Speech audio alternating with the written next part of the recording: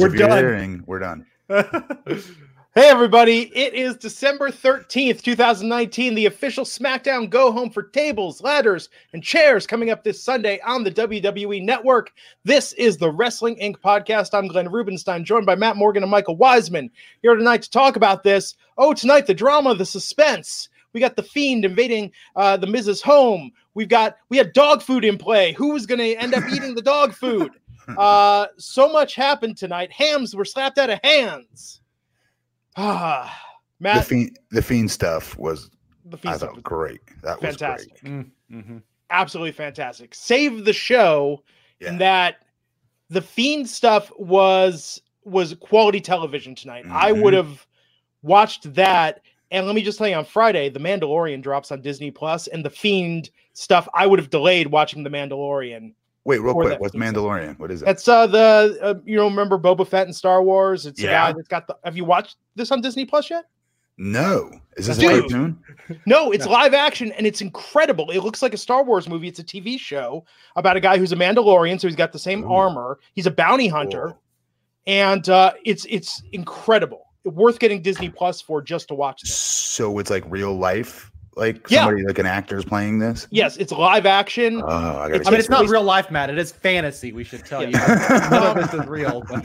It takes place after Return of the Jedi, so after the fall of the Empire. Oh, that's awesome. I don't want to spoil it for you. It's kind of like a Western in some ways. It's really good. All right, sorry to take a side trip here, but I'm glad I asked that now. But my point is, on Fridays, The Mandalorian drops. The Fiend stuff tonight, I'm glad I watched that. That was quality TV. The segment with The Miz, all of that was fantastic. It really, really was. Well, and they took a thing where The Miz, you're like, why is he involved in all of this? Yeah. And they gave him a reason for being involved. They built on previous WWE history, which they never do. They use old clip of talking smack. And they made The Miz feel sympathetic. And that's a really strong, that gives him a motivation for fighting on Sunday. So that's a hard thing to get, is sympathy for Miz. The only time it ever felt sympathy for him was in real life when he was going through his Tough Enough heat and having to change out in the hallway.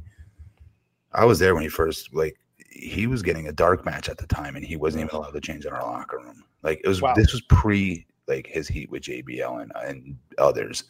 And even back then, I felt terrible for him. It takes a certain kind of wrestler, I think, to pull off a segment like this, because you could put a lot of guys in this spot and it could become almost corny, right? The family involvement could be cheesy. It sometimes works, sometimes doesn't. But The Miz is talented enough that I think he was the right guy for something like a home invasion from Bray Wyatt. Quick question to you guys, though. Let me ask you another question. And fans in the chat room as well.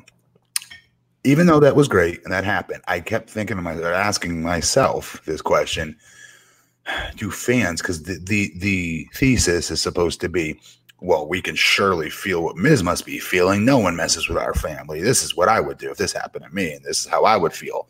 That's what the emotion they're trying to draw out of us is. But I kept going back to, Miz doesn't strike me as the guy that is going to punch somebody in the face no matter who's messing with his family. I know it's a horrible thing to think, horrible thing to even say. Wow. But he doesn't strike me as Johnny Husband who's going to be like, you mess with my family, you mess with me, like any one of us. Because he's so into himself and so arrogant. But don't you think that this is one of those baseline emotions? We talked about this last week. We're supposed to. Well, when you look at some of my favorite movies, which, loosely dubbed the From Hell genre, like The Cop from Hell, Ray Liotta and Unlawful Entries, stalking Kurt Russell and his wife, De Niro and Cape Fear, which all great jobs. We all could relate with those normal people that were being affected by it, right? Yeah. Didn't you? I don't know. I think where it loses me, though, is that I think you're right, Matt. The thing that is on the edge, and again, I think this was really good. So let's pick nits, but let's do it, right? Yes. And I think the thing about it is The Miz is in this fancy home. He's wearing a suit. He's rich. He's a TV star. He has a reality show, and there is just a little bit of disconnect, right? You heard CM Punk talk about this on WWE Backstage this week, the reality factor. Fans want that reality factor. And if it was in my house, it would not look that nice. There would not be lights everywhere. No. It would not be that beautiful. My baby would not look that cute, right? So I think that does take me out of it a little bit, right? My baby. The Miz's baby is better looking than your baby. His baby is beautiful. Oh my God. Yeah. but yeah, I get it. I agree. Do you have kids, Mike? I do not yet. No, okay. I was gonna say, Yeah, what but if the you hell? did- Your wife's gonna kill you after thinking that. I was gonna say. If I had a kid, obviously my kid would be 10 times more beautiful than their kid, right? No, total uggos compared to the Mrs. kids. I mean, come on, let's be real. But keep it real. Whatever, you know. I mean, we'll talk about the segment in depth. I think my issue with tonight was just about everything else on the show, and it wasn't that it was even bad. It just, man, at a certain point, it starts to feel like a rerun. I mean, Corbin and Ziggler together. I don't know how long this has been going on. I know Bobby Roode has a wellness policy suspension for 30 days. Yeah, that broke earlier this week. For what? Do we know what? I don't think Bobby they Roode specified is it. straighter than an arrow when it comes to being just super by the book. Yeah, but in fairness, sometimes it could just be your prescription's out of date. I mean, they can I pop you have for. heard back when I was thinking about coming back, like Yeah. when I was going to come back, Royal Rumble 2014, GNC stuff, like stuff you can go to the like vitamin shop and get. Yeah. I was told even then, like, don't take any of that stuff. You can't even risk that. I was told. Like EAAs. I was with one of these nutritional companies. And they're like, don't even jeopardize it. Don't take anything. Get off of all that, EAAs, BCAAs, and you get over the counter. It's like, really? It's branched chain amino acids. There's nothing great. Like, what the hell? Rudy 2. Like, what am I getting out of that other than? And like, no, it's that stringent. But it's so weird though. You could drink all the alcohol you want, but if you smoke marijuana, you get a fine. Yep. Oh, I didn't even think of marijuana. Yeah. That's so outdated. That is incredibly outdated. Well, and there's guys, you always question this policy since we're on. They got 30-day suspensions for nobody who doesn't know. It was Bobby Roode and Primo Cologne. So first time offenses for both these guys. But you look at this and I mean. Bobby doesn't smoke marijuana. Well, and guys like Brock Lesnar, like, are these guys on? I mean, they're not being drug tested. They're not in there every week, right? So. Yeah. It's so selective. It's so stupid. I feel like they do this once a year just to make an example of someone. They used to do it even worse a few years back, or more, a little bit more. Yeah. There was, I think, a Meltzer rumor. He didn't name names, but he said some guys might be trying to pop test results to get released. That's pretty smart, actually. 3 times. Yeah, that's it. Yeah. I prescribe myself, my own ADHD, whatever. I mean, let me out of my contract. Let me go to AEW. Could you imagine? Is that really what WWE's coming to? I mean, that just sounds like a Seinfeld plot at a certain point, right? Well, it takes time too, because that first wellness violation is a 30-day suspension, but you'd come back and I guess get tested, and it's like, what, a 90-day suspension? So I say, yeah. It'll take you 6 months to go through this. Ooh. Plus the drug addiction. So, if you got years, this is an accelerated plan. Go back to the Indies. It's like prison if you've got years. What about medical marijuana? Well, you have a prescription for it. You still? I don't know. I haven't. So with marijuana, they should look into that though, Glenn, because that's the thing. Like, I'll be very honest. If that was introduced to me, I don't like pot personally. Like, I don't like recreational. This is not my thing. But had it been introduced to me before painkillers were, back when I had my very first back injury, who knows? Who knows what that could have done as far as bridging that gap so I can perform and still recover and get better health-wise and deal with the pain versus having to turn to Norcos, painkillers. Do you know what I mean? And become addicted for 5 years. Yeah, I mean, I think that WWE has had a really weird history with addiction, with performance-enhancing drugs. There's not a lot of rhyme or reason to it. It seems like it's almost this arbitrary set of rules that certain things are against it, other things aren't, I'm surprised, though, with them. They're pretty – I know we give them a lot of grief, but, like, they are on the – I'll give them credit. They're usually somewhat on the cutting edge, if you will, so to speak, on a lot of things, whether it's social things that go on. Saying Saudi Arabia, obviously, they could not be any more tone deaf when it comes to that. But other than that, like, as far as the drug policy goes, dude, it's incredibly stringent. But then just in general, with, like I said, medical marijuana, like, we've come so far. I'm shocked to hear that they haven't reassessed their policy with that. Yeah. You know what I mean? It's only going to help their guys and gals recover. And as long as it's medically needed, Yeah. Well, everything with the company feels like a knee-jerk reaction sometimes. And I think having a drug testing policy is the right call. Don't get me wrong. Yes. But it feels like this was a reaction to what happened in the 2000s with Benoit. And the steroids is still a reaction to the 90s. Like all of this just feels reactionary. And to your point, not hip and modern with what it is today in culture. I mean, yeah. There's a difference between someone that's smoking pot and smoking PCP. You know? and alcohol. I mean, you brought this up, and here's the thing people don't think about, right? CBD oil. CBD oil is super popular right now in America. Mm-hmm. CBD oil is not regulated, and so you could take something that you think would not pop for THC, and yet it does. Real CBD should have like 0.0001 THC in it, actually, even though they say no, CBD oil doesn't have THC. Well, the good kind is that works and is effective. Is supposed to have a very, very tiny, minute amount in it. I mean, the good kind has THC in it. Let's just clear. Seriously, though, that's what I was told. Because we use CBD oil for my son Jackson. He's nonverbal autistic for his attention, and it works amazing. Sure. We give him drops of that in the morning and at nighttime before bed, and we've seen huge results from it. I use it for my pain. So does my wife, and anxiety for her as well. No, I think whatever works. I mean, there's got to be new treatments, Matt. I know we've talked about addiction and chemical dependency before, but with ADHD, I mean, for the better part of 40 years, the answer to ADHD was, hey, we're going to give you a chemical dependency to pharmaceutical speed. Ritalin for me, that's the only option that they had in the 80s. They've come a little bit further, but it's still overboard when it comes to the pharmaceutical version versus CBD is a great one. Yeah. Attention. No, absolutely. But at the same time, hey, as long as Wahang extract is off the market, I guess everybody's safe. Oh, man, I miss that. Remember Hydroxycut 20 years ago, Matt? Oh, it was the best. The best, most effective fat burner I've ever taken. So, and then what they have on WWE in the 90s, they were like Stacker. Was it Stacker? Yeah, Stacker. Yeah, Stacker. Yeah.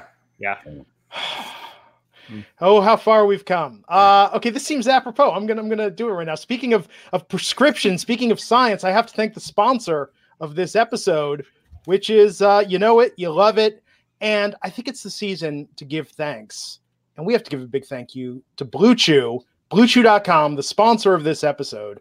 Blue Chew brings you the first chewable with the same FDA-approved active ingredients as Viagra and Cialis. So this is it's herbal. This is, ancient medicine. No, this is science, good old-fashioned American science, men and women in lab coats. Went to school, took out student loans, put themselves through college, through advanced degrees to go to labs every day and research this. And why did they do it? Because every guy remembers what it was like. And you know the time I'm talking about, right around the time college started, when you were just at that peak. And now you're older, and the peak is in the past. But with Blue Chew, you can get that back. You can increase your performance and get that extra confidence in bed with BlueChew.com. And because they're chewable, you can take them anytime, day or night, even on a full stomach, and they work up to twice as fast as a pill. So you can be ready whenever that opportunity arises. So if you think about it, Viagra and Cialis, that's old school. What is this, your grandfather's boner meds? No. Blue Chew is chewable. It's faster. It gets in the bloodstream quicker. And it just makes it so you don't have to schedule ahead and think, hey, babe, in 2 or 3 hours, you think you're going to be ready? No. You turn on the lights. You put on some Sade. You put on maybe some Enigma, right? Lower the lights down. Take the Blue Chew and be like, hey, baby, what's up? Let's talk. And then, boom, you make your move. Next thing you know, 15, 20 minutes later, it is go time, baby. Now, Blue Chew is prescribed online by licensed physicians, so you don't have to go to the doctor's office. You don't have to wait in line in the pharmacy, and it ships straight to your door in a discreet package. If you could benefit from more confidence where it counts, Blue Chew is the fast and easy way to enhance your performance. Go to the website, check it out. They are made in the USA, and since they prepare and ship direct, they're cheaper than a pharmacy. And best of all, there's no more awkwardness. No more, hey doc, I got the flu shot, but let me talk to you a little bit about my performance issues in the bedroom. No. Blue Chew makes it simple. We have a special deal for our listeners. Visit BlueChew.com. Get your first shipment free when you use our special promo code WINC. Just pay $5 shipping. That's BLUE Chew.com, promo code WINC to try it free. They're going to send you this pouch. This pouch in it is going to have a lot of Blue Chews. You're going to get like 4 or 5 of these bad boys. And I'm telling you, with the holidays around the corner, block off some time. Call the wife, the girlfriend, or the other special lady or man in your life. We don't judge. And just say, hey, I got a little Christmas treat, a little Christmas bonus, as it were. BlueChew.com, promo code WINC to try it free. Blue Chew, the better, cheaper, faster choice. And we thank them for sponsoring this, the Wrestling Inc. podcast. and making all of wrestling podcasting possible. Blue Chew, huge supporters of the genre.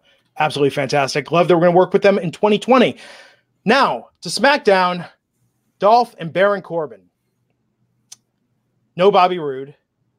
Corbin recaps the time he's had, defeating Kurt Angle, winning King of the Ring, taking the big dog down, making him bow down to the king.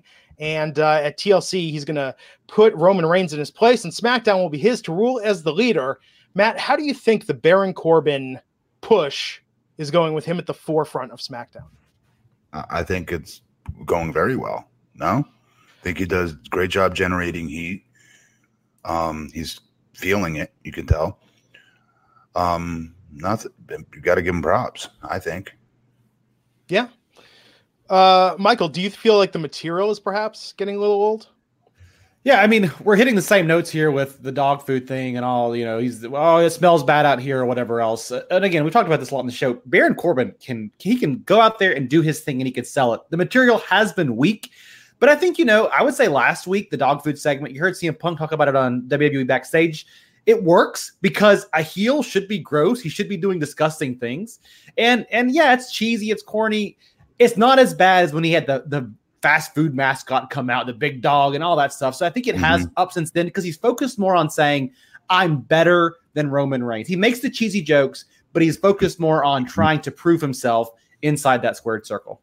And Glenn, one other thing is that WWE, when they have anything that's even remotely, and TNA used to do this too when I was there, anything that's even remotely talked about or remotely over, even for like 5 seconds, they immediately do it all over again. And they keep doing it and doing it and doing it and doing it. And it's that what you're feeling, that deja vu feeling you're having a little bit. Yeah. A lot of wrestling companies do it. It's annoying as hell. I feel like if you got him with the right writer, he could be the best heel going right now. That part was lazy. I'll admit that. It's just, well, this worked last week. We're going to do it again. Vince thought it was so funny. Yeah. Just the weirdest reasons as to why they write what they write versus this worked. So let's up the ante the next week. Yeah. That's what it should be. The repeat is old, and seeing Baron Corbin come out, it's very formulaic, and that's the part that gets old. I do like Corbin better with a guy like Ziggler at his side, kind of that guy who's his hype man almost, who's out there laughing at his joke, because it makes you hate them more. And Ziggler was wearing this weird like Unabomber outfit tonight in the ring, right? And I thought that it made you hate them more. So that piece worked, but yeah, it's stale. It's repeating the same thing over and over. Yeah, Ali Love 11G in the chat saying she can't stand the fact that so much talent's not utilized. Same old stories with same old crap. They should keep us wanting to watch wrestling. I think that's the risk of it. And I feel that when Dolph is out there especially, there's just something about that, right? I mean, Matt, what do you think Dolph's track record is? I feel like it's a coin toss almost, whether he makes the segment better or just... It is a coin toss. It shouldn't be because he's a very effective promo. He looks like $1 million. He wrestles like $1 million. It's just what they've done to him. This is 100% their fault. Yeah. So Kofi and Big E came out. One thing I liked about this is the first time they've addressed Kofi's loss. It had Kofi respond when they said that, he lost to Brock Lesnar in 7 seconds. Kofi corrected him and said, no, it was 8 seconds, but I'm still a champion. Yes, it's the first time as far as any kind of like effective talking about it, right? Yeah. To a degree. But I want to say he had like a millisecond where they glossed over it really quickly. Like a backstage interview or something, maybe? Something weird like that. Yeah. But essentially, no. Yeah. I mean, it was okay. I think this was the danger with keeping... I mean, we knew Roman Reigns was going to show up tonight at some point. I think saving him till the very end... It made him look kind of like a tool, right? Like where was he? He was taking out security at the top of the night, and he waits until the last 4 minutes to come out. It was an effective moment when he came out, but logically, you're like, were you just waiting all night for this? Like the opportune moment to look as badass as possible? But did he though? I think he should have come out. This should have been like Angle with the milk truck or Stone Cold with the beer truck. Roman should have got epic revenge tonight.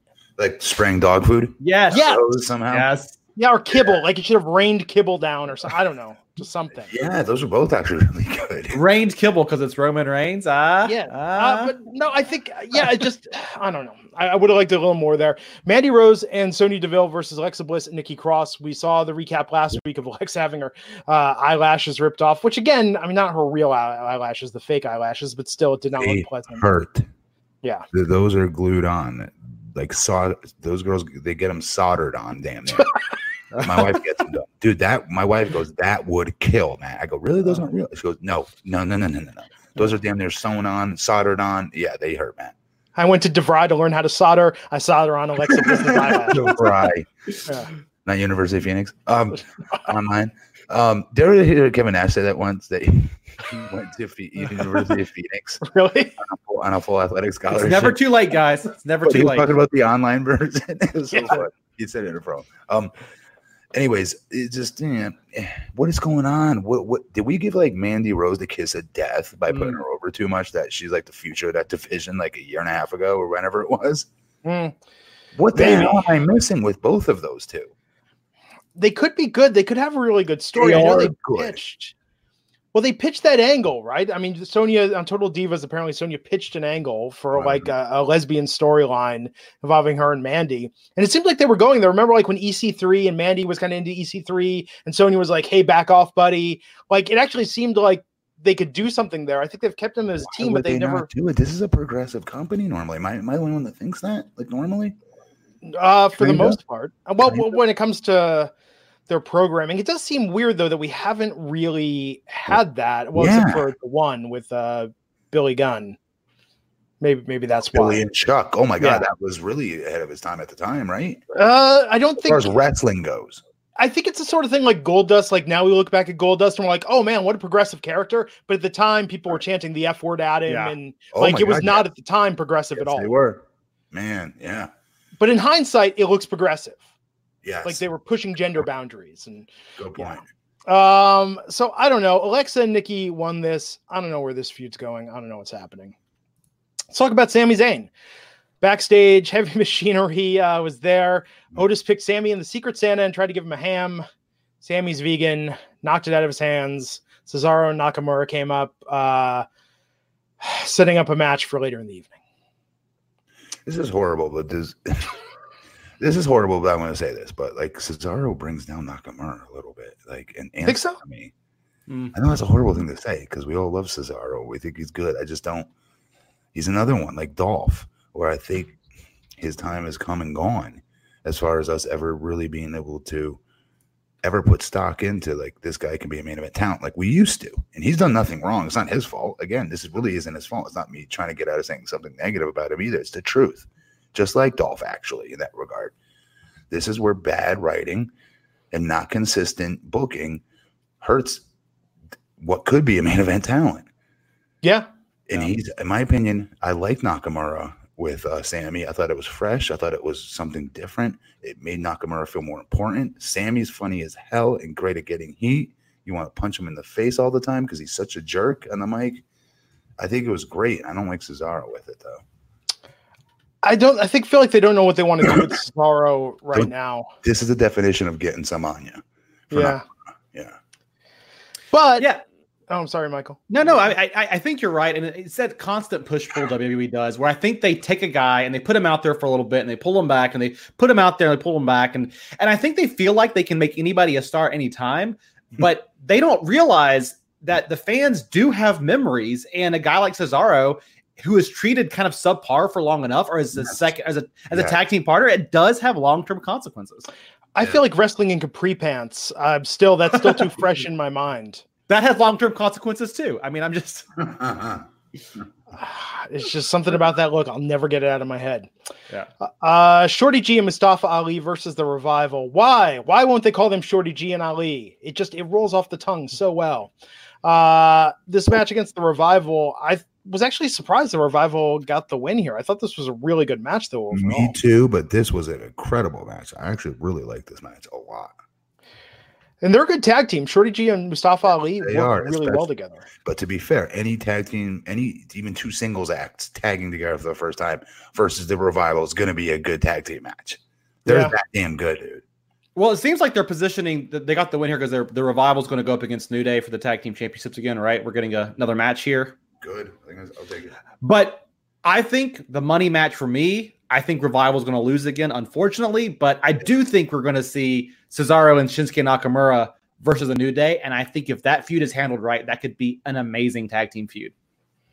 Killer Styles talking about how great it is, how Shatter Machine, how commentary puts it over. I'm trying to think, like, in terms of finishers, tag team finishers, that's the one, right? I mean, more so than the Viking experience, certainly more than the Magic Killer as of late. I feel like Shatter Machine with the Revival, all of it's there. I just don't understand why they're sort of kept at the mid-level at this point when they're arguably the best tag team in the world. Yeah. Young Bucks, and then Lucha Brothers. Could you imagine the Revival goes to AEW? AEW books the tag team guys the right way. Finally, Lucha Brothers and Young Bucks are on top. Not Kazarian Company and SEU. No offense to them, but no, for real, those are my friends. I don't mean to crap on them like that, but just. Dude, you have the two of the three best tag teams in the world in your division. They should not be towards the bottom of that tag division. Kenny Omega should not have lost a dozen times this year either. For singles, yes. Right. But it seems like they're trying to make it look like, hey, guys, we're not putting our VPs over, right? Our VPs are not going to be on top, we promise. So. And I said in one of our podcasts, I was like, guys, stop. Now's the time. Yes, we need you to do this. We need you to win. Yeah. I don't care what your title is. You guys are that damn important to the company, you know? And they got some good screen time tonight, but this match was great. If you watch anything tonight, I would say watch this match. Watch the stuff with the Miz and the Fiend that we'll talk about.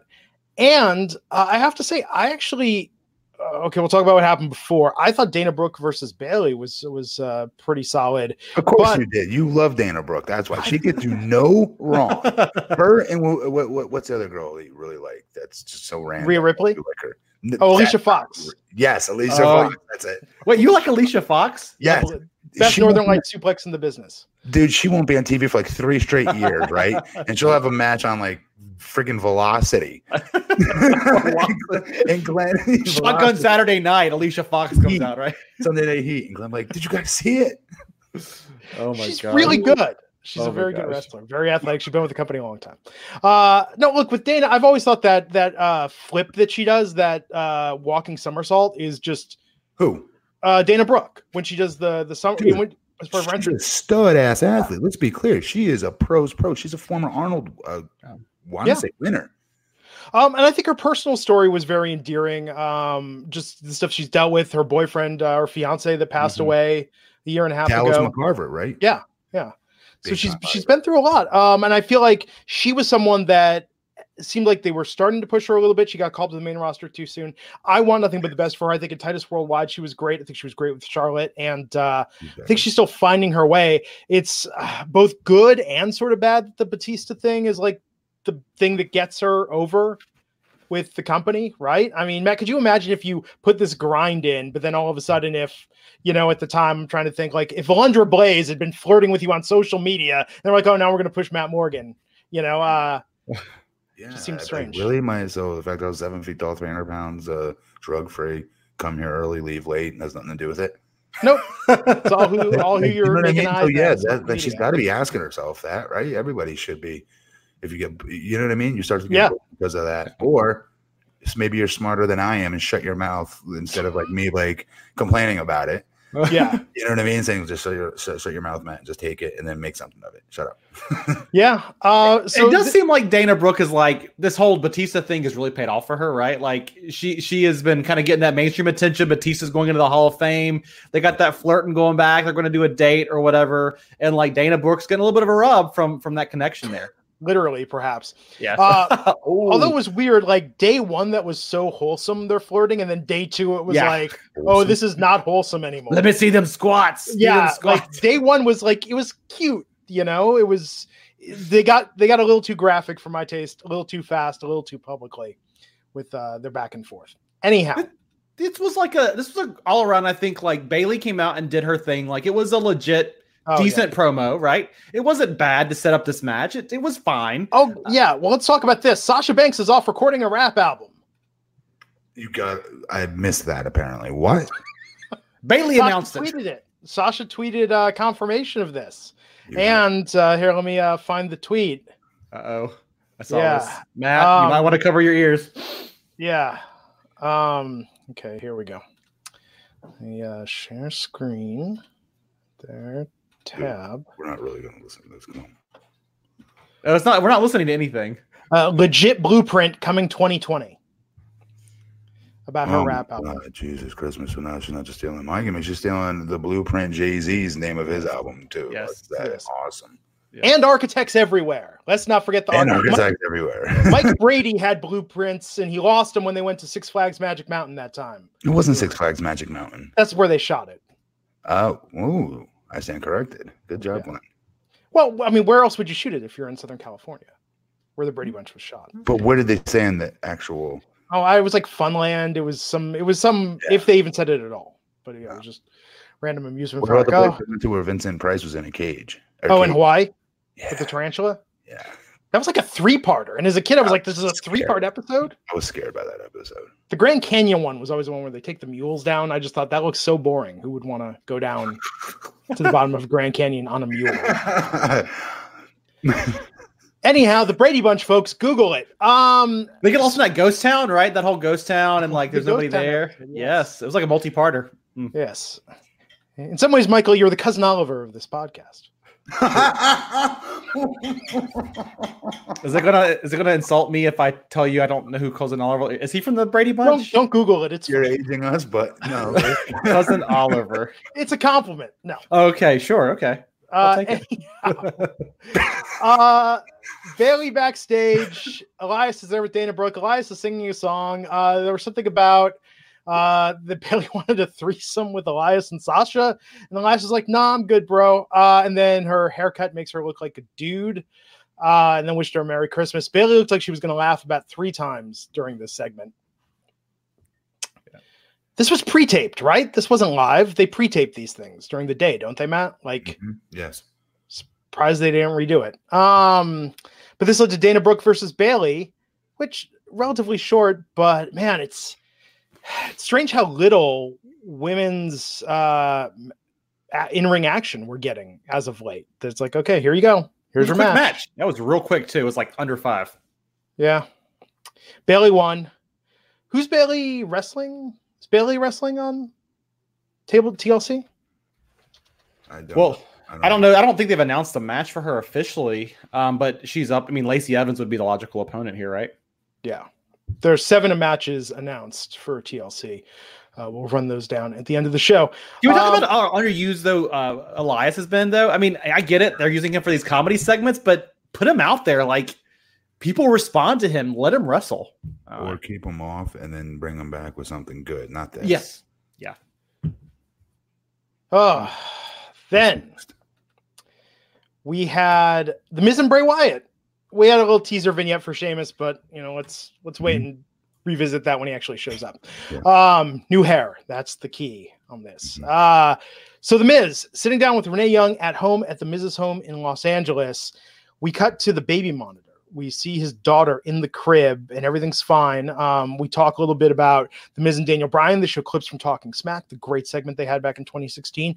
When we hear Maurice yelling. We cut back to the baby monitor on the iPad. We see a Firefly Funhouse Bray show up in there. Then when we cut back to the baby monitor view, we see the Sister Abigail and some of the other like Huskus. We see those stuffed animals in the crib with his daughter. And then when they go in there, they see a blonde doll with her face painted like the Fiend. So Maurice is freaking out. The Miz is freaking out. We cut back and then we get Bray on the screen with a new episode of the Firefly Funhouse. He has the doll with him. Talks about he's trying to be nice. It's the holiday season. Just says that no one likes snitches. The Miz is wrapped up in what's happening to Daniel Bryan. So he exposed himself in this to Bray. And that's why he's getting involved.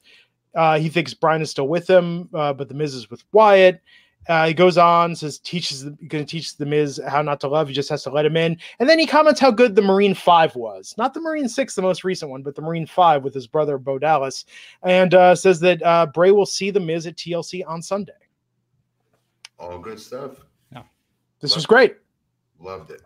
I like how they put Renee out there. She's legit. I mean, doing backstage, I think, gives her even more credibility as a journalist because she's not a commentator every week, and she does great on commentary. But bringing her over and the questions she asked set up that segment perfectly because that helped it feel real in a way a lot of these things don't often feel. She's an immediate injection of like ESPN type of reporter. Yep. I've always felt that about her. When they put her in commentary, even though she's good at it, I was like, man, even though she's good, there's better use with her because she had so much legitimacy. Because she's a real, broadcast journalist. She came from, what do you call it? Come on, what's the ESPN in Canada? TSN. Oh, that's right. She did. I forgot about that. So good on that. Yep. She's very, very talented. This was great. I mean, and that's the thing. I love those style of movies. I love those from hell, stalker movies. I think the way they're doing with this angle, this is a nice sidetrack with Bray and The Fiend. And that's the number one mistake they've made with every single thing they've done with Bray Wyatt in the past. They just latch onto one thing and then just repeat it until it becomes a parody of itself. And they need to keep doing stuff like this to keep it fresh. I'm so glad they're doing it. Yeah. And they're still using the Firefly Funhouse in a smart way. He comes out, he kind of surmises the whole segment, and it worked effectively. DMP Games in the chat room said, "Are we going to ignore how good of an actress Monroe was?" Baby can cry. Baby can cry. Yeah. This was great. Watch this from tonight. Then we had Heavy Machinery versus Shinsuke Nakamura and Cesaro with Sami Zayn with them. Now, here we are in Milwaukee, Wisconsin. Mm-hmm. Wisconsin is where Otis is from. So the hometown crowd, chanting for him, everybody wanting him tonight. And after this pretty entertaining match, Cesaro and Shinsuke picked up a win. Yeah, I thought for sure Cesaro was taking the L. Yeah. What is it? I mean, Matt, it's become this thing hometown, of just, and doing the job in your hometown. I don't know. They're not the same company that they were when I was there. They're very different today. So I don't know if that's still a thing or not. Maybe it is, but it used to be a test to see, what kind of ego you have, things like that. But then they're doing it, but then how do I explain Jim Ross after him being with the company for like 20,000 years and them still messing with the Porter guy when he's in Oklahoma? 20 years later. I don't know. I don't have an answer for that part. On day one, Vince McMahon should just walk up to you, kick you in the nuts, and then see how you react. And that's it. And then you're in. Seriously. I just all this kind of, we gotta toughen you up. I think that's some of that stuff just feels a little bit old school, right? I mean, you need to be tough to be in the business. I don't take any of that away, but it doesn't, I don't feel like this feels like almost high school shenanigans to prove you're worth it. Here's where you need to be tough, whether you get sick or you get hurt, but you're not injured, but you're banged up, you're sore. Sure. You're not going to you can't call out of the office with it. Right. So to weed out the weak for that perspective is smart, but you don't have to do all these crazy, like you said, high school bully maneuvers, if you will, to get that job done.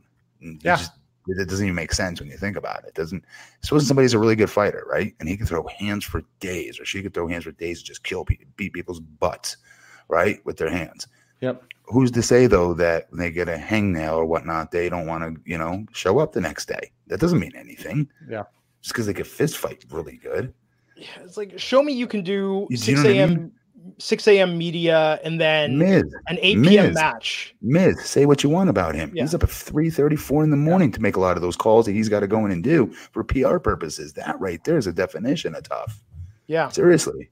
Well, there's a difference in work ethic and just being a tough guy too, right? And I think that's where it's different here. Be a professional, and you got to have work ethic to be in this business. You got to be mentally tough and go through the grind, but you don't need to be. Yeah. So I'm so sorry. No, you're good. I'm going to forget to say it. The other thing is when you get hurt in a match, will you finish it? That's another thing that they try to weed out of you too. As Trevorus in the chat saying, it's crazy the WWE doesn't like to put over the acts that are getting over organically. And here's the thing with Heavy Machinery. I thought Heavy Machinery was stupid since day one, but all the credit in the world to them that the crowd is chanting for them. See, I don't know why I don't have a problem with them, but I do Viking or whatever they are, Viking Raiders. Viking Raiders. Viking Warriors, yeah. Do you know what I mean? I respect what Heavy Machinery is doing, at least in the sense that they're getting by on charm, charisma. Yeah. Charisma for days. I think of the Viking Raiders. I just think there are some gimmicks that I mean, if you're above the age of like 9, I'm going to be fair and say 9 years old, just really looks stupid. And they look like, lame Halloween costumes. Yeah, it's a parody. It's what's the difference? Why should I take the Viking Raiders any more seriously than I take Breezango wearing doctor scrubs or pilot uniforms? Well, it's the problem the WWE has when they take a team like the War Raiders, who were not actually War Raiders. That was just the name of two really tough badasses who wrestled, and they try to turn them into a Halloween costume, and now they are like the real Vikings from Game of Thrones. But don't you get it? We're giving them character. We're giving them. Gosh. People can relate now. They have a thing on their head. They're more of a character now. No, they're more. You just made them in a joke. Two killers you just made into a joke. Yep.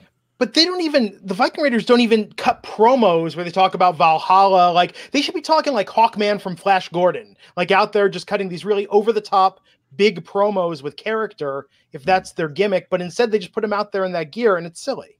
But I think even then, I mean, the Ascension's the perfect example of this. Those guys dominated NXT they were NXT champions for a year. They brought them up and they did exactly that. They made them more gimmicky. They talked about being from the wasteland and all that stuff.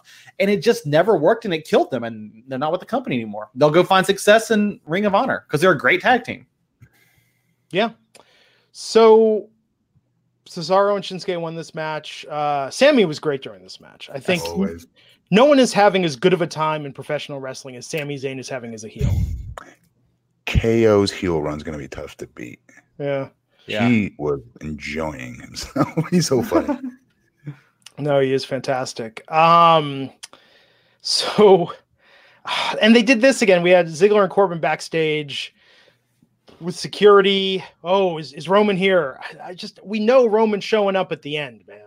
Wayne. Can we go back for half a minute here? And I just want to ask you guys, when I saw them win, and Zayn is doing great work, but I was really excited at the prospect of possibly seeing Shinsuke and Cesaro going up against the New Day in the near future. Like, I think they got this win because they're setting them up for big things. That could be a good feud, right?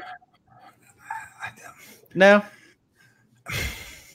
They're gonna always feel like two singles acts to me. Being forced to tag team get together with one of them that should be, in my opinion, in the main event picture, and the other one not so much. Sure. And with Cesaro and Shinsuke both, they've had their issues where supposedly, backstage doesn't like them doing promos. They don't like how they talk, how they come across. So with Sammy with them, it does kind of underscore and say again, Sammy's great, but it's saying like, we do not believe in your ability to do anything but wrestle and look good. Yeah. But yeah, and I agree with they should be doing more. They should be singles wrestlers. But for what WWE has given them, and Sami Zayn going on the mic against the New Day, who are so like just him talking down to them for a couple of weeks, I just think that could be fun. J, dude, I gotta remember your name. Every week he comments. Every week, yes. They need to do something bigger with the Intercontinental title. I forgot Shinsuke remember they gave him the black belt. Yep. A few weeks ago. You can't see it under the lights. That's why. Yeah, they redid the Intercontinental Championship, and I feel like it's forgotten already. Yeah. Well, and it's because they're doing this tag team thing, and they just don't give enough time for these second. Do you remember back in the day, like the Intercontinental Championship had a storyline? All of the major titles had a storyline, and tonight's show, great matches, but again, they're using these guys in just filler spots to bide time. Well, I mean, and look at the TLC lineup. I mean, there's a lot of stuff not represented there. Just to quickly, we have Roman Reigns versus Baron Corbin, the New Day versus the Revival for the WWE SmackDown Tag Team Championship belts, Bray Wyatt versus The Miz, Aleister Black versus Buddy Murphy, the Kabuki Warriors versus Becky Lynch and Charlotte Flair for the WWE Women's Tag Team Championship. We have Rusev versus Bobby Lashley, and we have the Viking Raiders defending their Raw Tag Team Championships against an opponent to be announced. So, look at all these belts that aren't there. No U.S. title match, no Intercontinental title match, no women's singles title match. We don't have either of the main belts. Because Bray versus The Miz. Anyway. They don't even mean what they used to mean anyway. I was hopeful of the Intercontinental being on Nakamura meaning something, but no, it doesn't. None of these belts mean nothing. Yeah. They're a props team today. Bailey's no offense to her. I love Bailey. I do. But she's killing that title. Yeah. And one of the most talented women's rosters we've ever seen. Yeah. So we went to the main event tonight, which was Kofi Kingston versus Baron Corbin for the first time ever. I feel like there's a reason for it. Yeah. There's a reason for it because I didn't care for it. Yeah. Nobody did. Kofi is not everybody's favorite babyface. He's good at drawing sympathy. Yeah. The way they've positioned him, who cares? Well, and we didn't get a win, so who knows who would win in a one-on-one match because due to interference from Ziggler on the outside, we had this turn into a 2-on-2 match with the New Day, Big E, and Kofi versus Corbin and Ziggler in a tag team match, and then we don't know who won that because there were foreign objects with the handcuffs, with Corbin trying to handcuff Kofi and pour dog food on him. There was a DQ, so the New Day won, but then the Revival came out and attacked, and it looked like they had the better of Kofi until Roman Reigns came out and then wrecked shop with Reigns standing tall as we went off the air. Just another combination of two storylines, like they usually do. But, man, show, what'd you guys think of the show? What do you give it? The Bray stuff was really good. Between 1 and 10. What do you guys give it? And the wrestling matches were good. They just don't add up to much beyond tonight's show. So I want to score. I'm going to say like a 6. 6.5. Okay. Yeah. You guys always make me do it first. Damn. I was going to give it a 7. The Bray stuff was really good. And let me tell you this. We're going to remember that Bray segment. We're going to be seeing that for years to come. I think this was a classic moment in modern WWE programming tonight. Praise, man. That's cool. Wow. But then again, man, go back and look at Pillman and Stone Cold. Go back and look at a lot of other classic moments. Watch the episodes they were on. Yeah, they weren't great. Don't remember anything else about those episodes. Something tells me to go back and watch Pillman and Stone Cold. I'm going to see a bunch of stuff on that Raw that's awesome. You're going to see a bunch of stuff that's terrible. Like there is a net gain of I feel like it's almost a net gain of 5, some 10s. And so I've been rewatching old Raws. Yes, you don't like them? I think there's dude. I love things about them, and then things about them make me cringe. Oh, I went back and rewatched the first DX segment with the face-off with Brett, and Brett accusing Triple H of one of the H's standing for homosexual. Yep, and it was really bad. It was bad. The highlights on Monday Night Wars make it seem like it was all great. It was not all great. The opposite. I think every segment, I'm like, God dang, I wish it was, like this, where you can just press play and everything on it I thought was good. Promos included. Every talent there was over. That's true. Top to bottom. They all got monster reactions as the baby faces, and the heels got monster heat. But do you think that it's the feeling of Brown? What's D'Lo Brown? Feel free. You'll hear the pop. D'Lo just random. Yeah. Sometimes it's the feeling. It's the feeling associated with it. I watch a lot of nostalgia-based stuff. When I watch it, it's it makes me remember this, and I feel like it's 1987 all over again. And there's a level of this is why it makes you feel better. But then, okay, I'll go back and watch Dallas Cowboys back when they were 1-15, and I hated my life as a little boy back then. It doesn't make me feel so good. Really? And that's you weren't a happy, well-adjusted kid? No. Not until Emmitt Smith, Irvin, and Aikman came. Am I the only one? Cousin Oliver over here. Sorry. Am I the only one who? By the way, I looked up Cousin Oliver during this show, and that it looks nothing like me. This dude's got a little Bobby. Yeah, no. The glasses might be similar. The shell shock haircut he's got. No, helmet hair. Oh my gosh. No, I watch old commercials, right? I just watch old. Cousin Oliver, you sons. I watch old commercials. It does feel, and I enjoy watching them. But there was really good wrestling on this show, and you didn't always get that in the back in the 90s, right? Let me give you another good example. Recently, with Thanksgiving, every year we rewatch the WKRP episode with the turkey drop, and that episode is not great, except the end when they get to the punchline, the payoff.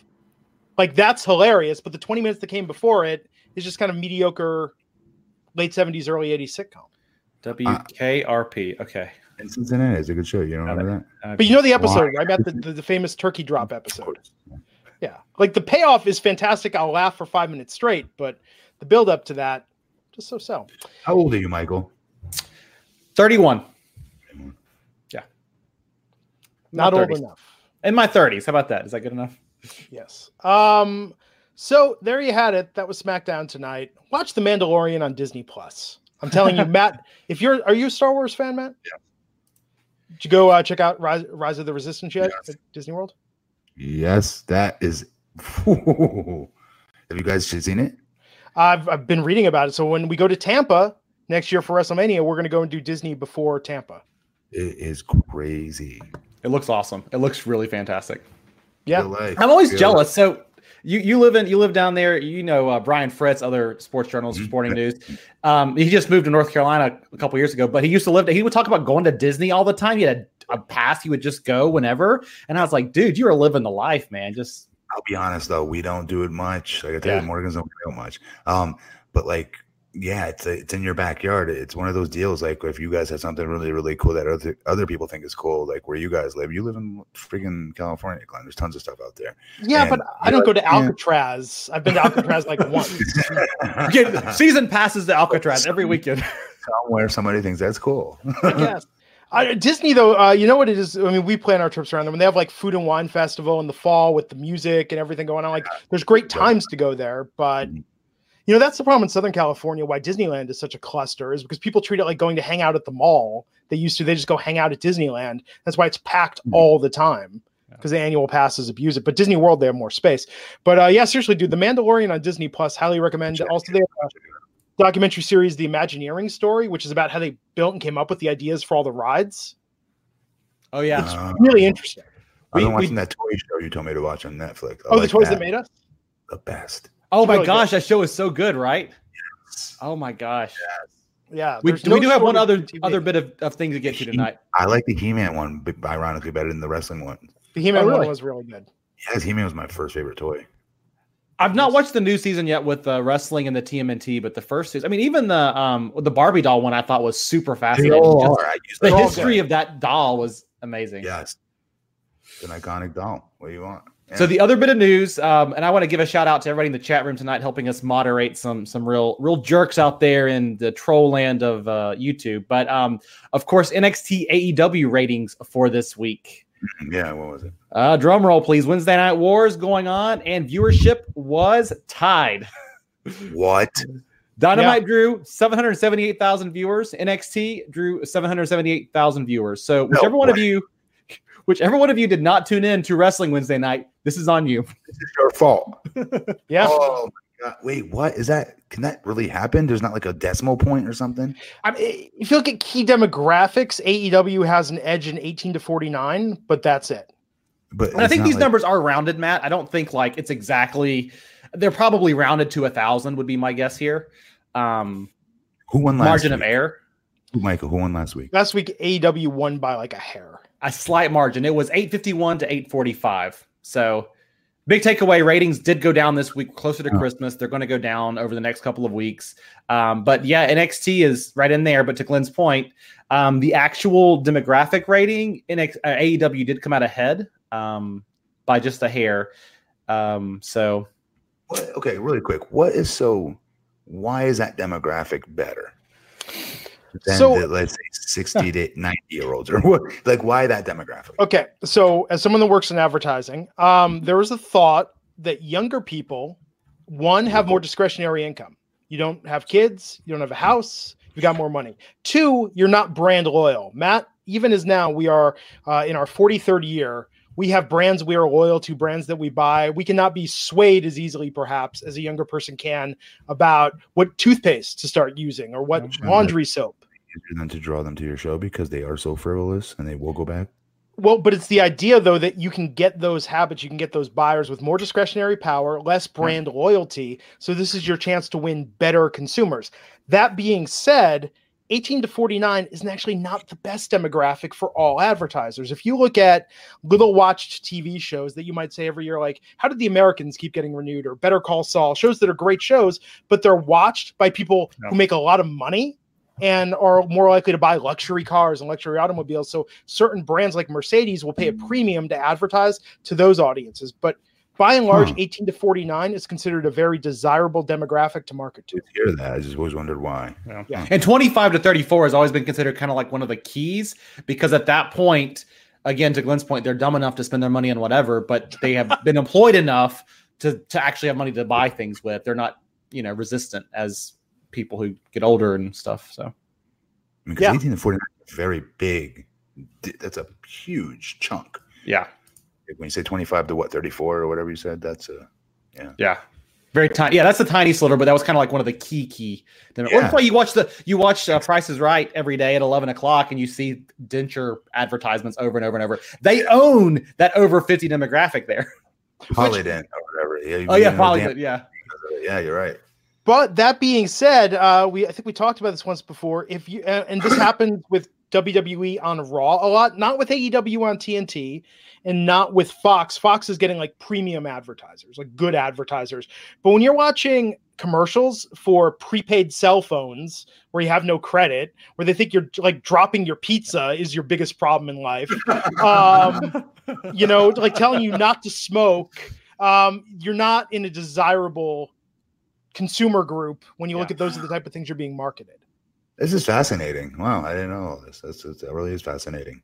Yeah, so Fox even getting like Progressive Insurance. I mean, there's some stuff that they're doing where it's like, okay, these are bigger advertisers, bigger names, better spends. It's interesting, man. It's interesting just to look at how you're viewed based on what is being advertised to you. And you know what? You know that you're an old person if you're watching TV where they're trying to sell you on reverse mortgages and like the general insurance, right? I mean, Matt, no offense to your beloved Fox News, but when I'm seeing ads for catheter refills, I'm wondering what kind of demographic do they think I'm in? That this is my number one watching like at 2 a.m. That doesn't count. That's not.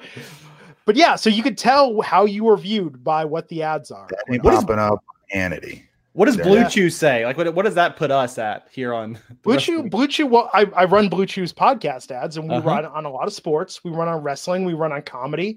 We run on music. We do a wide variety of programming, but we're trying to reach men, right? We want to reach men, and we want to reach men that are a little older. We don't want to reach people that are old.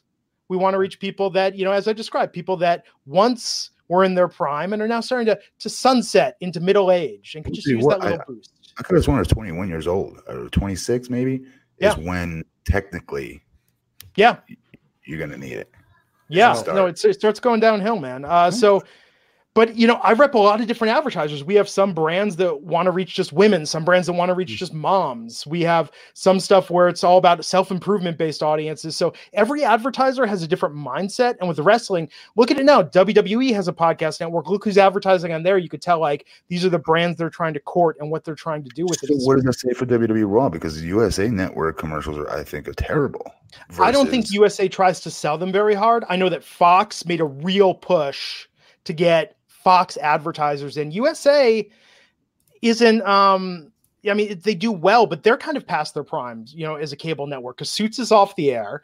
Their big shows are done for the most part. Like, what does USA have that's bringing in the A-level advertisers? They're kind of like the B level of the NBC Universal family.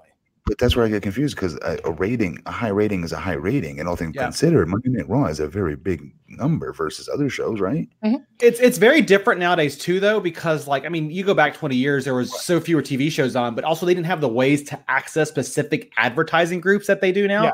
Yeah. You go on Facebook now, I can target people who are 42 years old in my city to advertise blah towards them. And advertisers didn't used to have those tools. So you used to have to say wider ranges because we're kind of guessing at what some of these viewers might be like based off of Nielsen and sample size. So I think it's changing now too, where you're finding ways where every viewer can be valuable if you send them the right advertisement. Yeah. And if you're watching on DirecTV now and you see those terrible slideshows saying, we'll be right back, that's local inventory that they couldn't sell on a national level. Yeah. So when you see those like Unstoppable with Dan Patrick ads with the music loop going on in the background, on DirecTV now, I see those all the time. Anyhow, that's This Week in Advertising as it affects professional wrestling.